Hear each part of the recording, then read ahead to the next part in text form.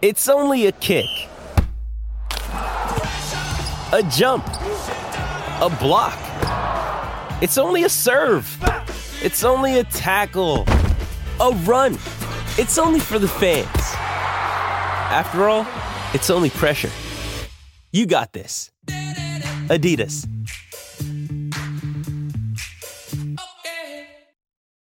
When you need mealtime inspiration, it's worth shopping Kroger, where you'll find over 30,000 mouth-watering choices that excite your inner foodie. And no matter what tasty choice you make, you'll enjoy our everyday low prices, plus extra ways to save, like digital coupons worth over $600 each week. You can also save up to $1 off per gallon at the pump with fuel points. More savings and more inspiring flavors make shopping Kroger worth it every time. Kroger, fresh for everyone. Fuel restrictions apply.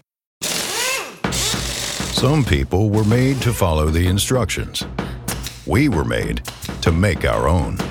To always measure twice and never cut corners. Unless, of course, we've got a compound miter saw. Northern Tool and Equipment is a problem solver's paradise. There's nothing we can't find, fix, or figure out together. We're made for this. Start solving your projects today at northerntool.com. Hi, I'm Maria. And I'm Mike. And we're Team Ready. Black Hills Energy knows your home is where your heart is, so they want you to be ready. It's all about keeping you safe, prepared, and making your home as energy efficient as possible. Everything from how to weatherize your home to how to stay safe during extreme weather. Be ready for anything. Go to blackhillsenergy.com/team ready. What you know, go.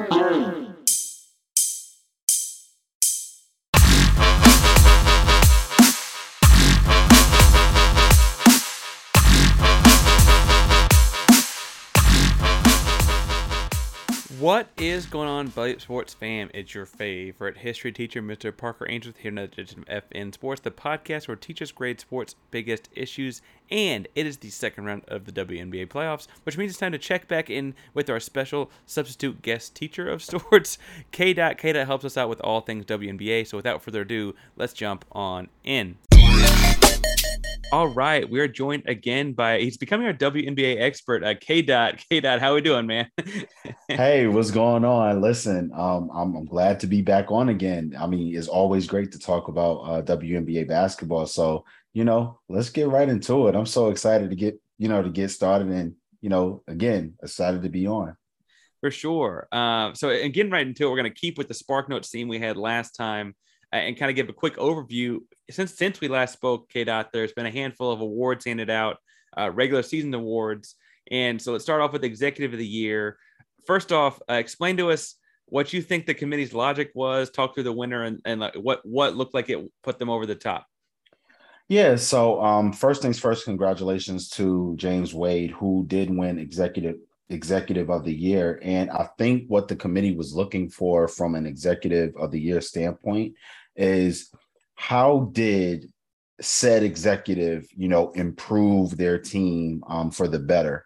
And as incredible as James Wade has done as both a general manager and as a coach, he actually pulled a rabbit out of the hat by upgrading a position that everybody thought would have been a concern, being that Candace Parker was getting a year older. Stu Dufall was not going to be participating this year. And of course, the emergence of Azurá Stevens, the biggest question there was, could she be able to sustain, the minutes of being a starter? But with Stephanie Dolson moving forward in free agency and going to the New York Liberty, again, he pulls a rabbit out of the hat and ends up getting Emma Meesseman. And Emma Meesseman is a former finals MVP back in 2019 with the Washington Mystics. And she just brought an incredible array of versatility and style that actually fits James Wade style of play for the Chicago Sky. And he did an amazing job doing that. And not only bringing in Emma Meesseman, he had what we call a diamond in the rough in Rebecca Gardner this year, arguably a all WNBA defense, first team and all rookie selection as well. So congratulations to her. But those were the two acquisitions that were very key and very important. And I think that's what took it over the hump for James Wade to be executive of the year. Well, what's interesting is I felt like you almost could have argued he should have won it a year ago with Candace. Because like if you're bringing in a whale like Candace, how do you not win the award? They gave it to a very deserving Dan Padover. I hope I'm pronouncing that correctly, in Las Vegas. Again, he did great, but Chicago brought in Candace. I know it's a regular season award, but that turned into them winning the title.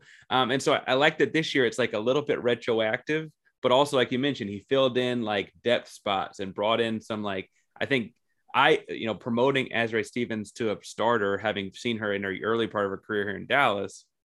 Like, I think you're seeing those kinds of things and seeing those kinds of lights in women and filling those gaps has been interesting. He's certainly James Wade, that is not the only eye-opening award winner so far. I mentioned Vegas won this Executive of the Year a year ago. They won Coach of the Year with Becky Hammon. I think people that are more in tune to the NBA side of things know her name, obviously, from her time in San Antonio. What about Becky Hammon, K-Dot, made her a very clear-cut, or at least to me, a clear-cut Coach of the Year winner? Yeah, and that was pretty obvious for Coach Becky Hammon. And again, congratulations to Becky Hammon for her to actually make an adjustment, a very important adjustment within the middle of the season, in bringing Dearica Hamby back off the bench versus having her start for more than half of the year. And after the All-Star break, that was very telling as to how she understood adjustment. And they had a slump where they were playing about 500 basketball, a little bit sub 500 basketball during that stretch. And they were able to turn the ship after the All-Star break. And they ended up playing some pretty tough matchups their last like 4 or 5 games. They had Dallas, they had Seattle twice, and then they had Chicago. And they were able to win those games except for the Dallas game. And that actual Dallas game came off of a point blank range miss layup by A'ja Wilson. But still, Becky Hammon was able to understand kind of like the adjustment, because she knew that she didn't have the best depth from a bench production standpoint. So for her to bring Dearica Hamby in, off the bench and try to spruce that bench up, it was great. And then she ends up losing Dearica Hamby to a knee injury, and hopefully she'll be back sooner rather than later with that knee injury. But one coach that I do want to give some flowers to is Tanisha Wright of the Atlanta Dream. And you could argue that she also could have been considered Coach of the Year, and that was keeping it 9450, codenamed WBB's choices. I had Coach Becky Hammon, and Daniel Artest had Coach Tanisha Wright. And we both believe that if Coach Tanisha Wright and the Atlanta Dream made the playoffs, it would have been more of an argument for her to win it because of that feat, especially after everything that happened last year in Atlanta with the culture. And she's come in and she's changed that culture a lot. But with Coach Becky Hammon coming in and just adding on to what Coach Bill Laimbeer had done the year prior, and unleash a potential MVP candidate in A'ja Wilson, and allowing her to expand her game to shoot threes. I mean, she's shooting 37.5% from three-point land on more than 70 attempts this year. In her first, 3 or 4 years in the league, she's only taken 2 attempts. So imagine that type of change in trajectory of your game, being unleashed by another coach that hadn't been seen by the coach prior. That has to give a lot of consideration. And anybody who understands basketball understands that when you expand your game to the 3-point line, I mean, that's just another untapped potential type that you can have in your arsenal. So you got to give credit where credit is due. And again, congratulations to Becky Hammon. Yeah, and you're detailing exactly like in layperson's terms. I think I tweeted something out about like they just looked more modern. Like they had their big players out behind the 3-point line the same way that like Seattle uses Stewie or Connecticut uses John Quell or whatever. Like they're putting A'ja out behind the 3-point line to open up space for everything else. You perfectly are segueing us, though. You mentioned Tanisha Wright into Rookie of the Year. Rookie of the Year went to Ryan Howard. I don't think there was a whole lot of discussion there. Ryan Howard did star on a team with, as I count it, 10 players this season under 25 years old, a very, very young team for the WNBA.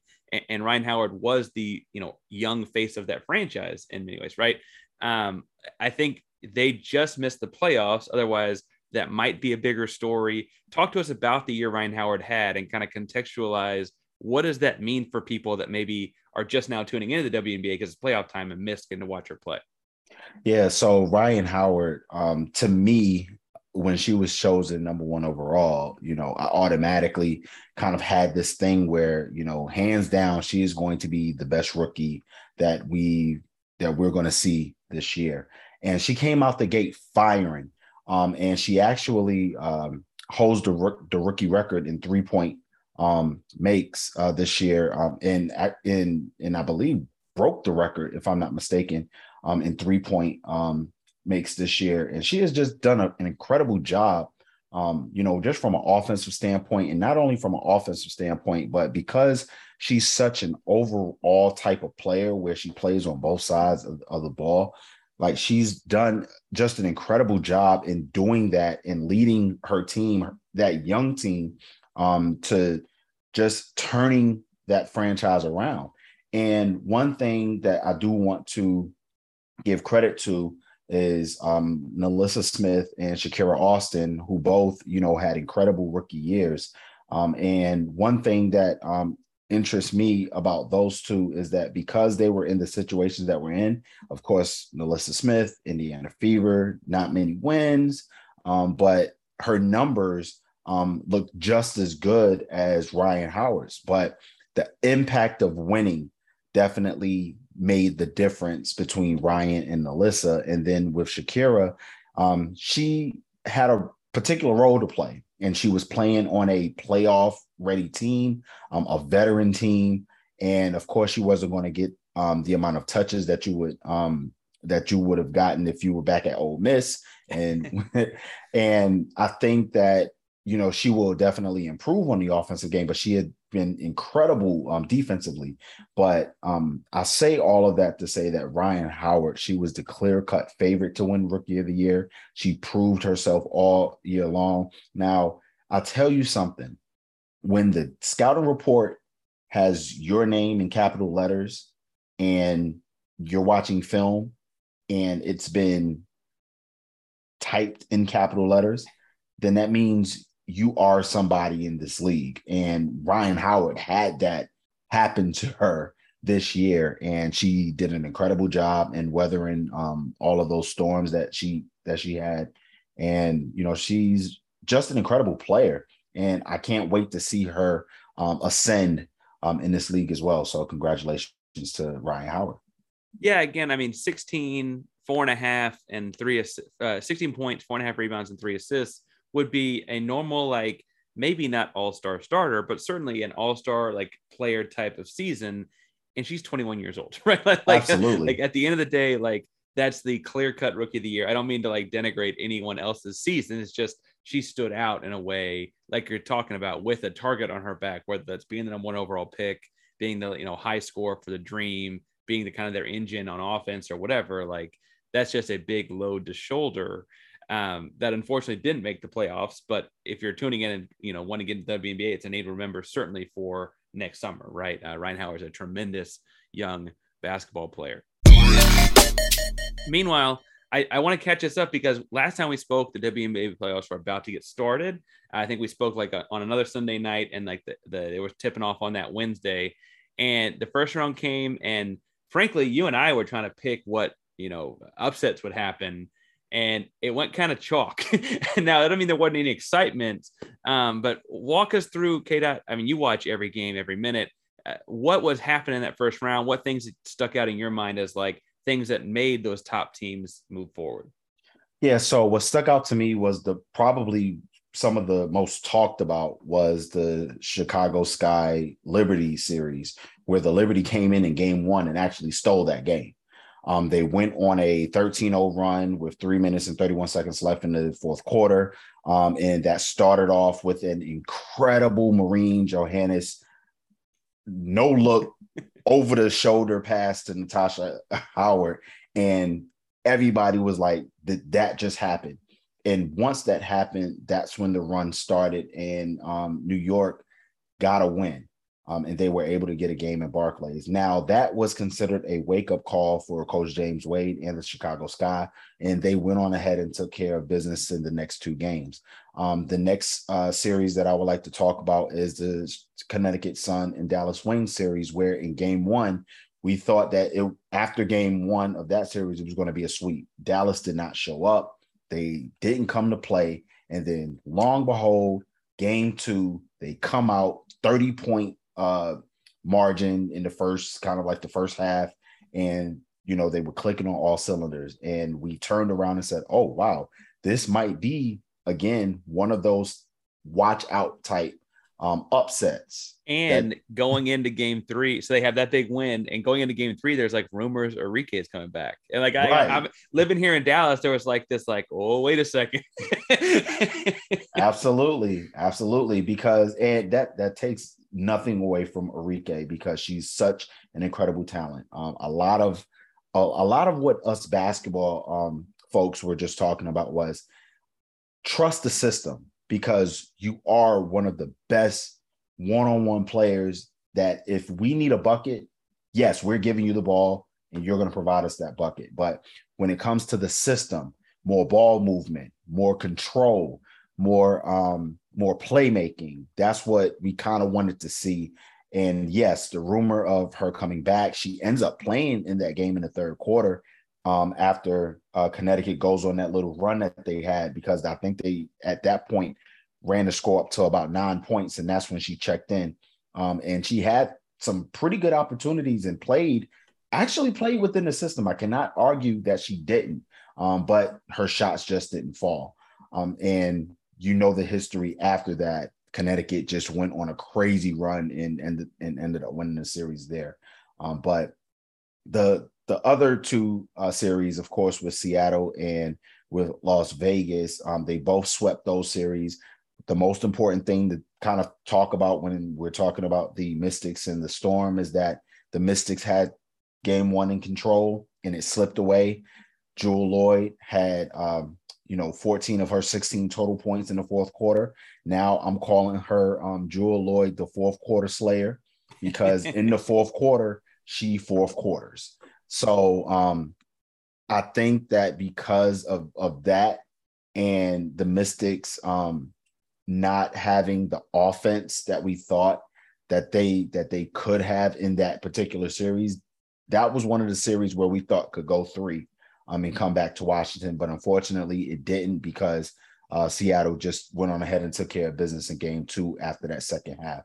And then, of course, we had the final, 2 teams with Phoenix and Las Vegas, and I want to give a prayer to Shea Petty. She did get injured with that ruptured Achilles in that series, and I hope for a speedy recovery. But again, the Aces were just too much for the Phoenix Mercury. I do want to give a shout out to Kayla Davis, who had 23 points in that closeout game.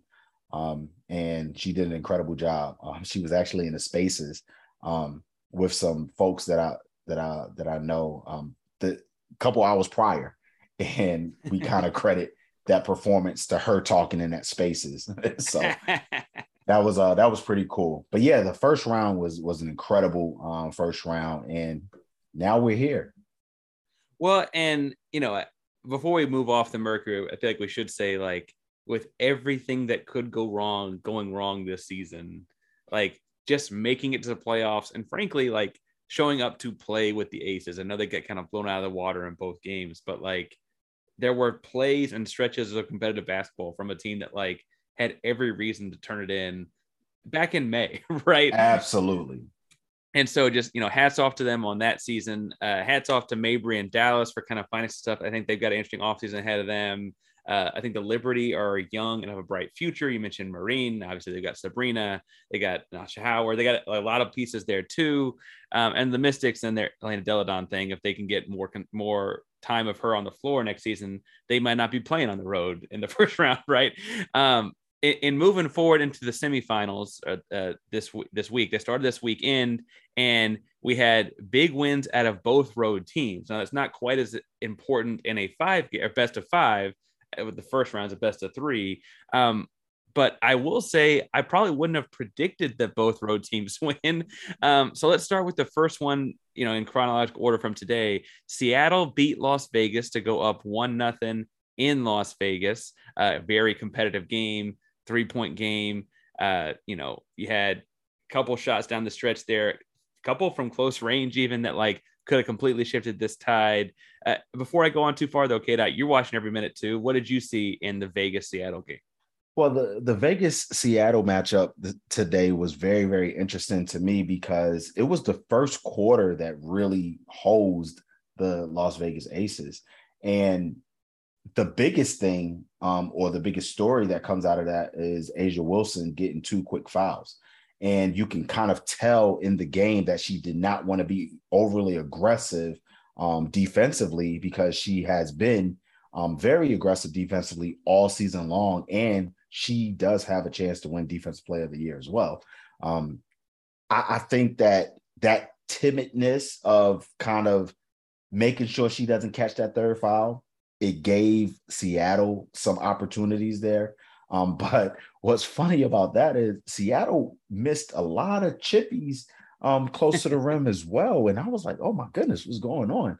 And if you were to just look at WNBA Twitter and not pay attention to the game, you would have thought the Storm were up by 15 plus points just because of how WNBA Twitter was reacting to the actual game. And in all retrospect, the only quarter that the Aces lost was the first quarter. They were down 11 in the first quarter, and they ended up winning the second.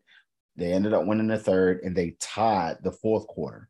So that's one of the things that interests me about this game. But another thing that interests me is that the Storm were able to win without their best utility player in Gabby Williams, who's out with the concussion protocol. And Gabby is hands down their best perimeter defender. And without her, they had to show some things from a defensive standpoint that had to kind of adjust.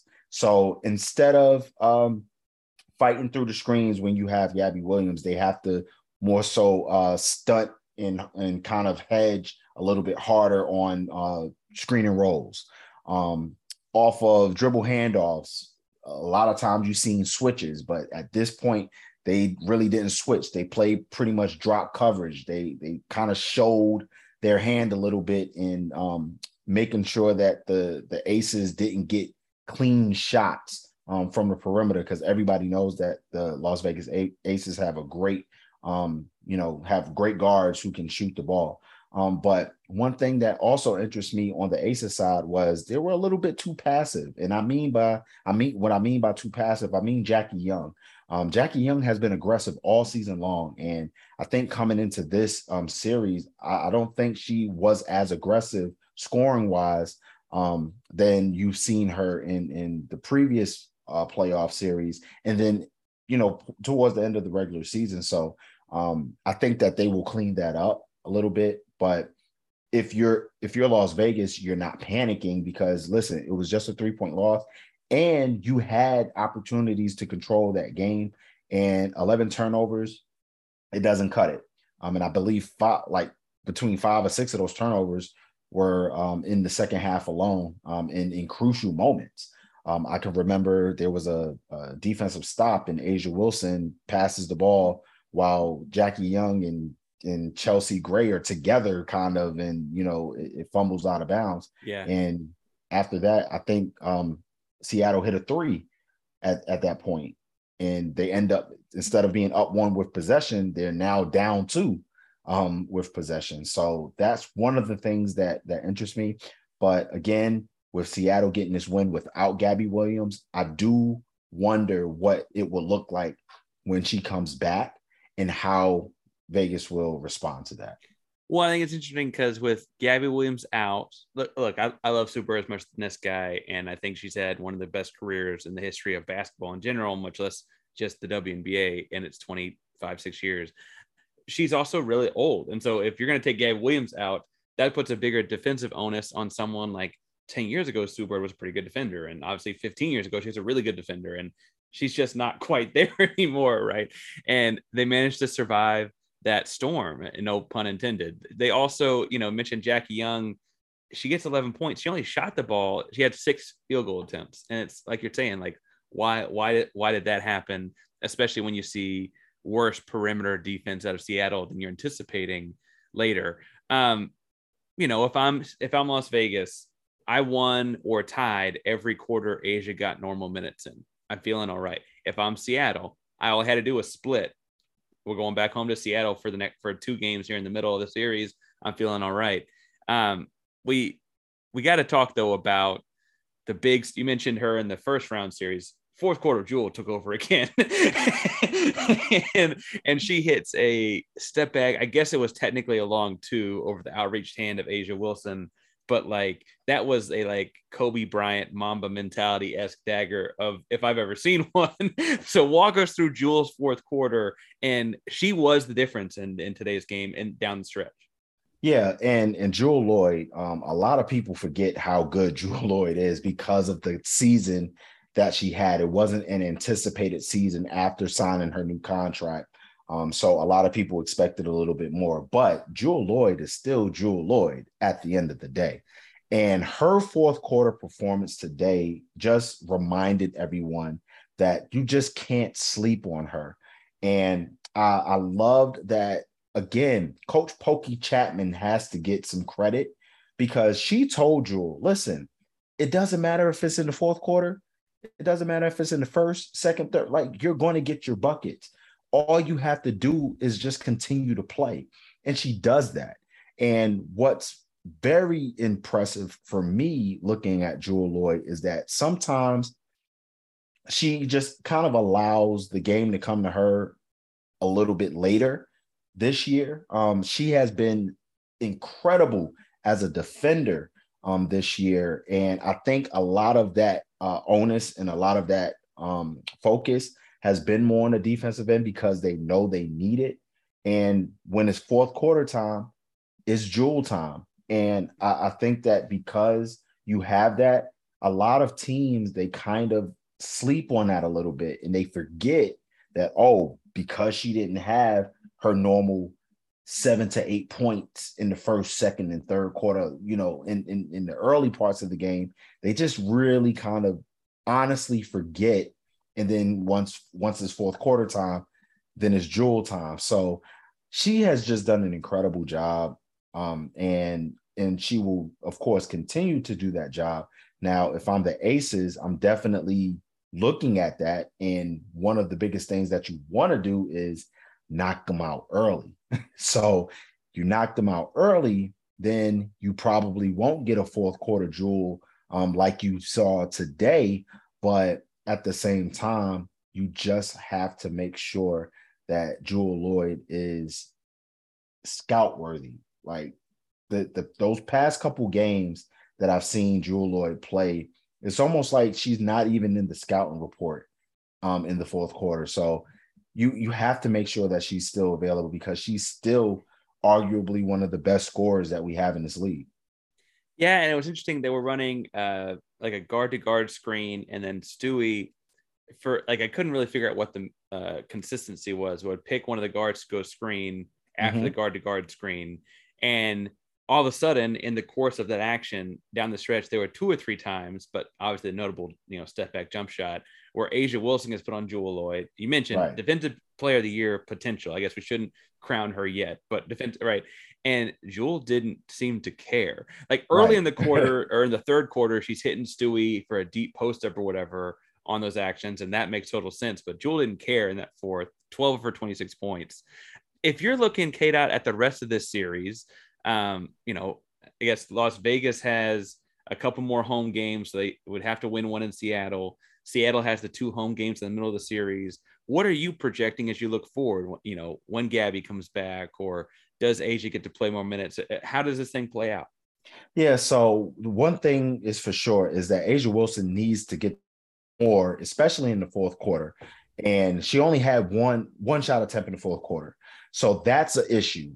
And another thing is when you have Kelsey Plum going 8 for 23, there has to be some change there. It needs to be a little bit more playmaking involved. And I think that with Chelsea Gray doing what she does, she has to just continue to do what she does.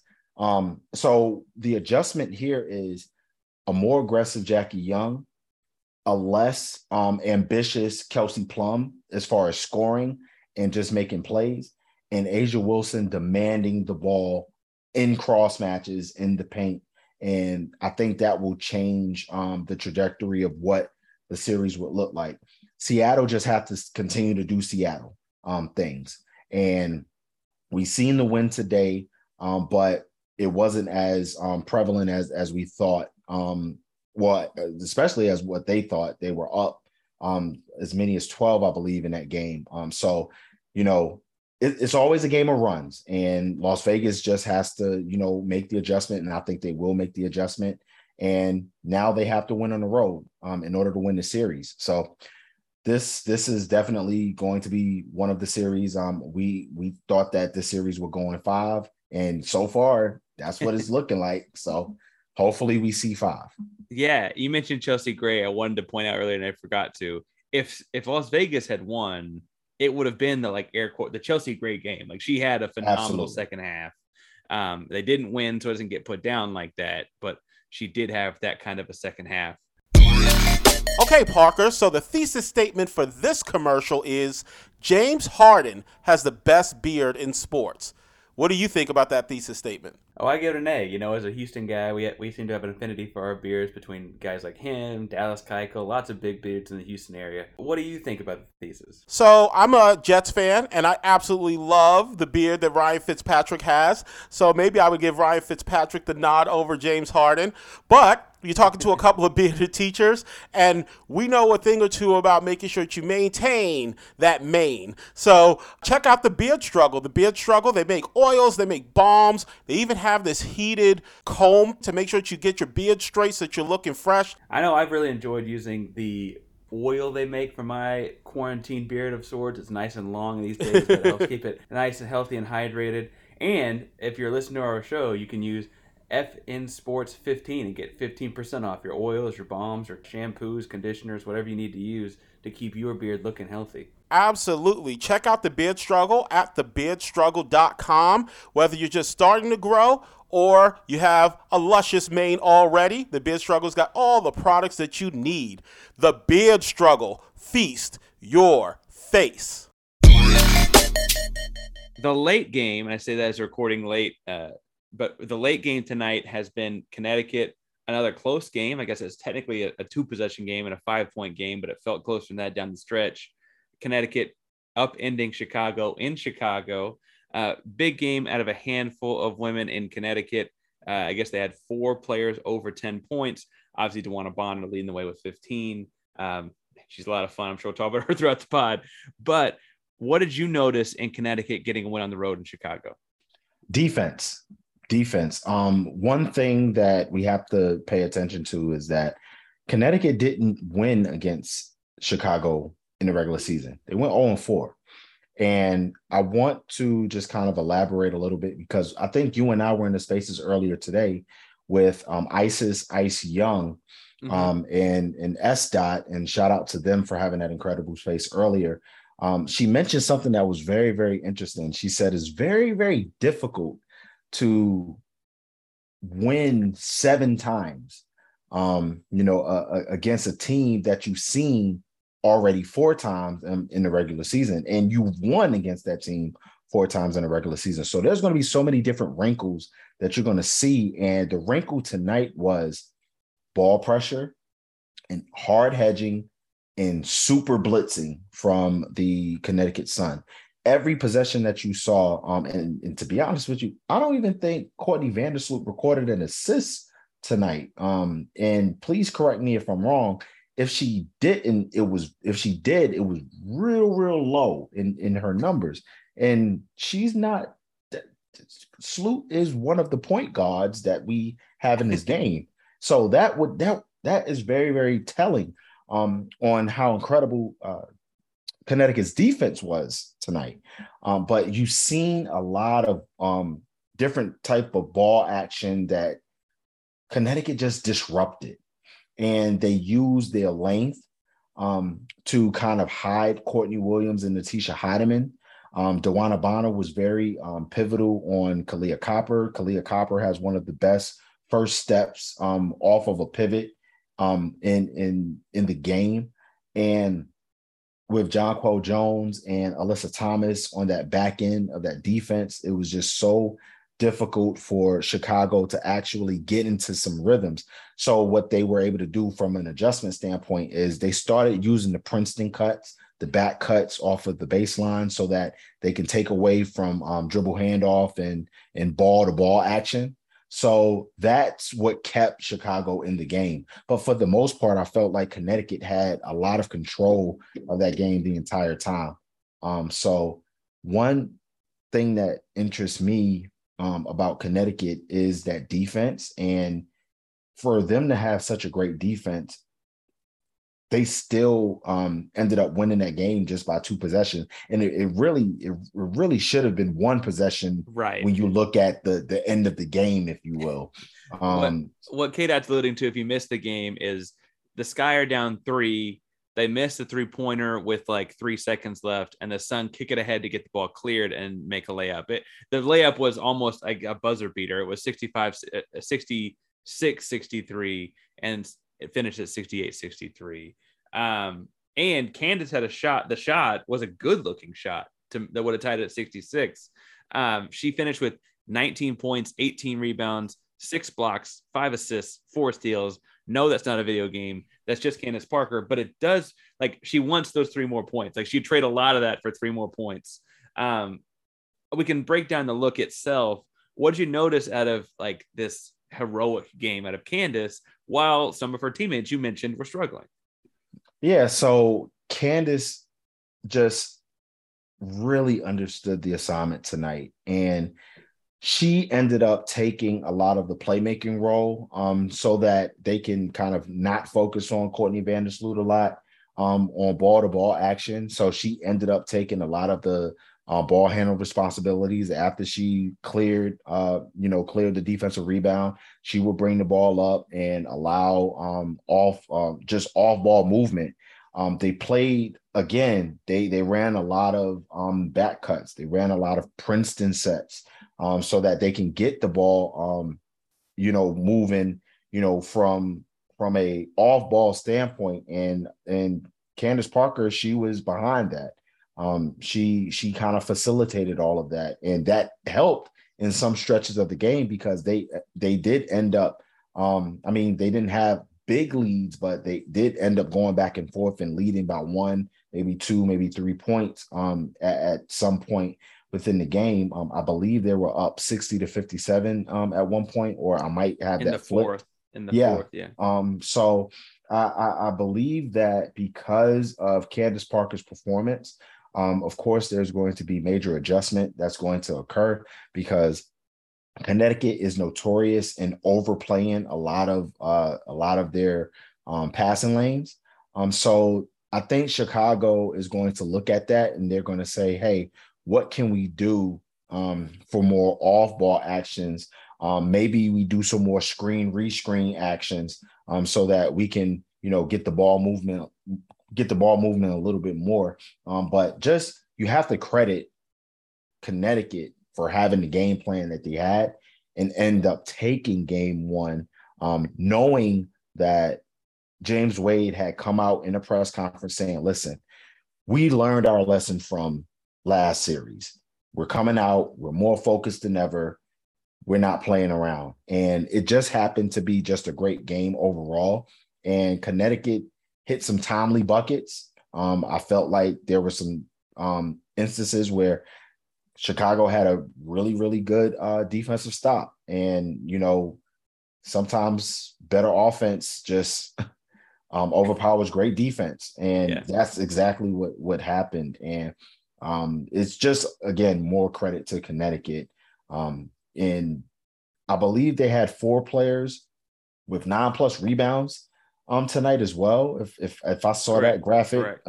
correctly, like that's Bonner, Jones, and Williams all had 9, and then Thomas that finished with 10. So like all like fairly well spread out too. yeah, it was just amazing to kind of see that. And Connecticut understands that this is it. They came out in the press conference and they said, listen, we have contracts that are expiring. This is our window. Our window is now. So it's time for us to, take care of business and stop playing around and see if we can get this title. So they understand what's at stake. I'm pretty sure Chicago knows what's at stake because they're trying to be the first team to go back-to-back since the Los Angeles Sparks in 2001 and 2002. Yeah. Imagine that. And it's, again, that's 20 years. In a less than 30-year, it's 26-year-old league. They're looking at something happened in 20 years. I got a couple questions for you on this one because this one intrigues me. It looked very defensive minded across the board. 68-63 tells that story too, but it was also very physical, and the refs just kind of let them play. Connecticut had 11 free throws. Chicago had 9. Do you think that's how it continues? If that shifts and they start calling a little more ticky-tack, do you think that favors one or the other? A team going 40 minutes and shooting 9 free throws, especially like Chicago, like that strikes me as odd. And those games happen, but that's just, I feel like I'd see them getting the foul line more like 16, 17 times. And that's a big difference. Yeah. And it's funny that you mentioned that because yes, in the playoffs, a lot of the calls change. And to be honest with you, because these are both very physical teams, I don't think that is going to be too much change. Kahleah Copper is one of those players who likes to get downhill and likes to draw fouls. One thing that I mentioned in halftime was that I want to see Kahleah Copper not only continue to do what she does as far as being aggressive and getting and trying to get those foul calls, but I also want to see her get back to her patented mid-range shot because I think that will have some off-balance defensive lapses from the Connecticut Sun as well. But one thing about the Connecticut Sun, they pride themselves on a lot of paint touches. Alyssa Thomas, she's always in the paint. She has 2 of the labrum tears in her shoulders, so she's going to be limited outside. So she relies on getting into the paint and being very aggressive and getting to the foul line. The same thing with Bree Jones and DeWanna Bonner. They're always trying to find ways to get to the free throw line. And as far as what the play calling looked like tonight, I really don't see a lot of change. If anything, they're going to kind of control the reactions behind the no calls. They might be a little more strict in allowing them to talk, if you will. But yeah, that happens. Yeah. But I do believe just from an overall physical standpoint, I really don't see any changes from calls. Now, if it gets to that, I think to be honest with you, it favors Connecticut more because they're just more physical. And Chicago can get to a point where they like to whine a lot. And when you whine, I've played college, I've seen it in professional settings. The more you whine, the more the refs are going to ignore you. So yeah, I think with an aggression standpoint, it kind of favors Connecticut. And not to say Connecticut doesn't whine, because I've seen players whine on Connecticut's side too. But just because they're just more of a physical present team, I think that it'll favor them more from a call standpoint. Yeah. The other question I'm going to ask you, and again, defense played a role in this, so I don't want to act like it didn't, but Connecticut shot 3 of 13 from the 3-point line. Chicago shot 8 of 30. Now, again, both teams played great defense tonight, so I don't mean to say that they just had bad shooting nights, but some of that does feel like having a bad shooting night. You mentioned Vandersloot. She and Quigley both shoot the ball pretty well. They want to combine 1 for 9 between them. Candace Parker went 3 for 9 again. We talked about she wants to be 4 for 9 after that last shot. But do you see one of those teams bouncing back, or was that really just how good the defense was tonight? It was, but I do see Chicago doing more of the bounce back from 3-point land, because we know that Connecticut isn't necessarily a 3-point shooting team or a 3-point shooting threat. Natisha Hotterman is hands down one of their best 3-point shooters. Of course, Jonquel Jones can shoot it. Odyssey Sims, who's come in and done an incredible job in her minutes, can also shoot the three. And we've seen DeWanna Bonner, of course, launch a few from 3, but they're not a 3-point shooting team. They always predicate themselves on playing from the outside in, and making sure that Jonquel gets her touches, which she should get more touches, I believe. And of course, Alyssa Thomas getting into the paint. When Bree Jones come in, she gets into the paint as well. So I think that if we look at better 3-point shooting, is going to come from the sky. I think Emma Mieseman, she can take a little bit more shots from the outside. Of course, I think Quigley and Vandersloot, they're going to have a better shooting game once they figure out, what the agenda is from a game plan standpoint coming into game 2. And I keep bringing this up, but I really would like to see some Dana Evans minutes. It doesn't even have to be 10 minutes, just a little bit of minutes to kind of change the pace of what the game would look like. I think she can come in and spare Vandersloot, and maybe even bring a 3-guard set in when you have Dana Evans, Quigley, and Julie Alamon, if you're trying to spare some Sloot minutes, just to see what it looks like with Dana Evans on ball pressure with Natisha Hotterman and Odyssey Sims, just to kind of just take a look at what that would look like and how she would be able to kind of control pace on the offensive end. But one thing about Chicago is they also understand that with ball movement comes dribble penetration and opportunity for open shots.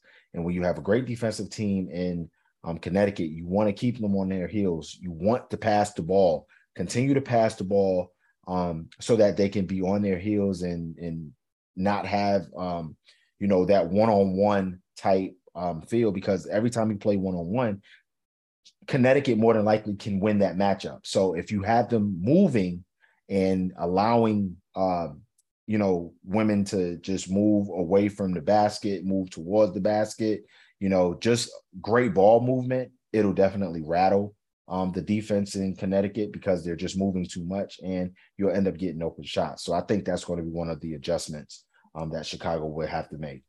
Yeah. And, I prefaced this with a lot like the last series. If you're Connecticut, you shot the ball poorly, certainly not as well as you do. I know they're not, I've mentioned a tremendous shooting team, but you get out of Chicago with 1 win. And honestly, we hadn't talked a lot about it because I don't try to be negative, but like Jonquel Jones could have played better, right? And they still got the win. If you're Chicago, you think about as poorly as you shot, as poorly as you moved the ball. You mentioned, I have Vandersloot down with 2 assists on ESPN.com. I guess those are, but not her normal numbers by any stretch. And you were still a great Candace Parker look away from at least tying the game up, right? Like, you got to feel pretty good about yourself moving forward. If you're Chicago, you have some championship DNA, you got 2 more home games, you only got to win 1 in Connecticut. If both teams have reasons to feel good about this, what do you see happening in the rest of the series? Oh, it's going to be a great series. I truly believe it's going to be a great series, because both teams, well, now you look at Connecticut and you see how focused Connecticut is, especially coming out of this win. DeWanna Bonner's emotion after that layup was like impeccable. And you see the fire, you see how much they want it. So I think that moving forward, I originally had this series going in 4, but the way that Connecticut played tonight, I can also see this game going the full length in 5 as well, because even though they won game one, now the way that it looks, it could be a potential that Chicago, not necessarily saying that they're in trouble, but they have to just be more attentive in game two because of how this game was in game one. Very low scoring. It was a Connecticut type game. You don't want that. And you don't want to continue to have those type of games moving forward. So you want to push pace. You want to make sure that the ball is moving. You don't want to have any stagnant offense. I've always taught my clients when I'm training, and I've always taught my students when I'm coaching. In a half-court setting, if the ball continues to dribble, that means you're taking the air out of the offense. And you don't want that, especially going against Connecticut. So I think that we'll see more ball movement coming from Chicago. That's going to be their way of getting back into their rhythm. They have to score in that 80, that high 70, mid 80 type range for them to continue to move on and try to repeat as champions. So I think that's going to be the game plan moving forward. But I also believe that this can go 5.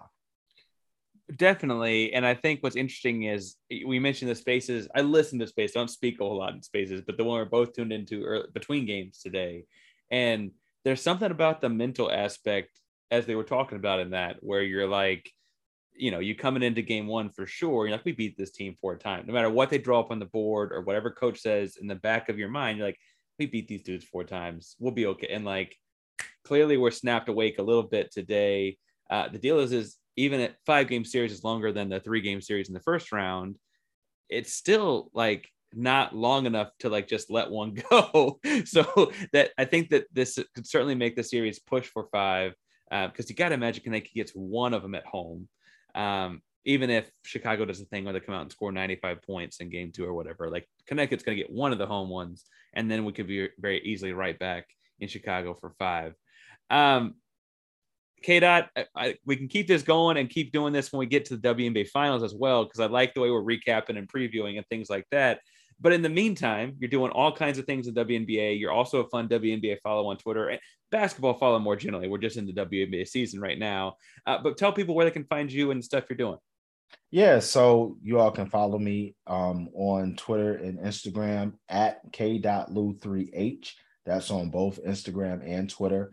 Again, be engaged. You can also follow the 9450 Basketball Network at the 9450. And, we have great content coming through. We have some great breakdowns that we're going to come through with Coach Smalls and Basketball Chess, who is a part of our network as well. And look for some possible spaces where we're literally breaking down some of these plays that we've seen from the playoffs. So also look for those. But hey, I'm just your friendly neighborhood nice guy who loves basketball. And shoot us a follow, and hopefully we can keep you guys entertained. It's a fun follow, and I really enjoyed. I've gotten the WNBA into the WNBA a lot, like progressively over the last 4 or 5 years. Frankly, like I downloaded the app on a whim like 5 years ago and like just like got into it more. WNBA Twitter, what I'm getting at, WNBA Twitter is a ton of fun. Like it's way less toxic than NBA Twitter is. And it's still like people talk a ball and like highlights and it's a ton of fun. And so I enjoy it, and I'm glad we connected and keep talking WNBA basketball. It's been fun, Kate. We'll talk more again with the finals in a couple weeks. Absolutely. And thank you for having me on again. Friends, do you feel caught up and ready for the second round and / semifinals of the WNBA playoffs? Shout out to Kate for coming on again to help us talk more about the WNBA. He'll be our regular WNBA guest, it feels like. You can find him again on Twitter at KDOTLEW3H. That's K.Lu3H on Twitter and Instagram. He's a great follow for WNBA and really basketball Twitter, so make sure you go give him a follow. If you're looking for this podcast on social media, you can find us on Instagram at F_N_sports and on Twitter at FNSports2. That's FINSPORTS 2. on both social media handles. There's a link tree in the bio. Click on the link tree, get to all of our sponsors. That's InTheClutch.com, that's Yeti, that's the Beer Chuckle, etc. All those different sponsors, our links are in that link tree, as well as links to every episode, as well as links to our merch store. Each t-shirt and hoodie and cap and mug and all the different things give money to various charitable causes. For September, we're pushing a Flunk Alzheimer's t-shirt and or hoodie, so make sure you go grab that and support a great cause. All proceeds go to the Alzheimer's Association. That's all proceeds going to the Alzheimer's Association as we continue to try to flunk Alzheimer's. If you're looking for me and my personal stuff on social media, you can find me at Painsworth512. That's PAINSWORTH512 on all forms of social media. That's where I post all the things that I'm losing on sneakers. That's where I talk about my Houston Rockets, my Texas Longhorns, and the, I'm sure, disappointment I'll have throughout the fall about them. I'll be posting all those kinds of things, including things I'm recording, writing, etc. at Painsworth512. That's PAINSWORTH512 on Instagram, Twitter, etc. If you're going to support the show for free, you can hit download, subscribe, leave us a 5-star rating, give us a positive review, do all the wonderful things to help with the podcast, and whatever you do when it comes to sports, don't flunk with us. Later, guys.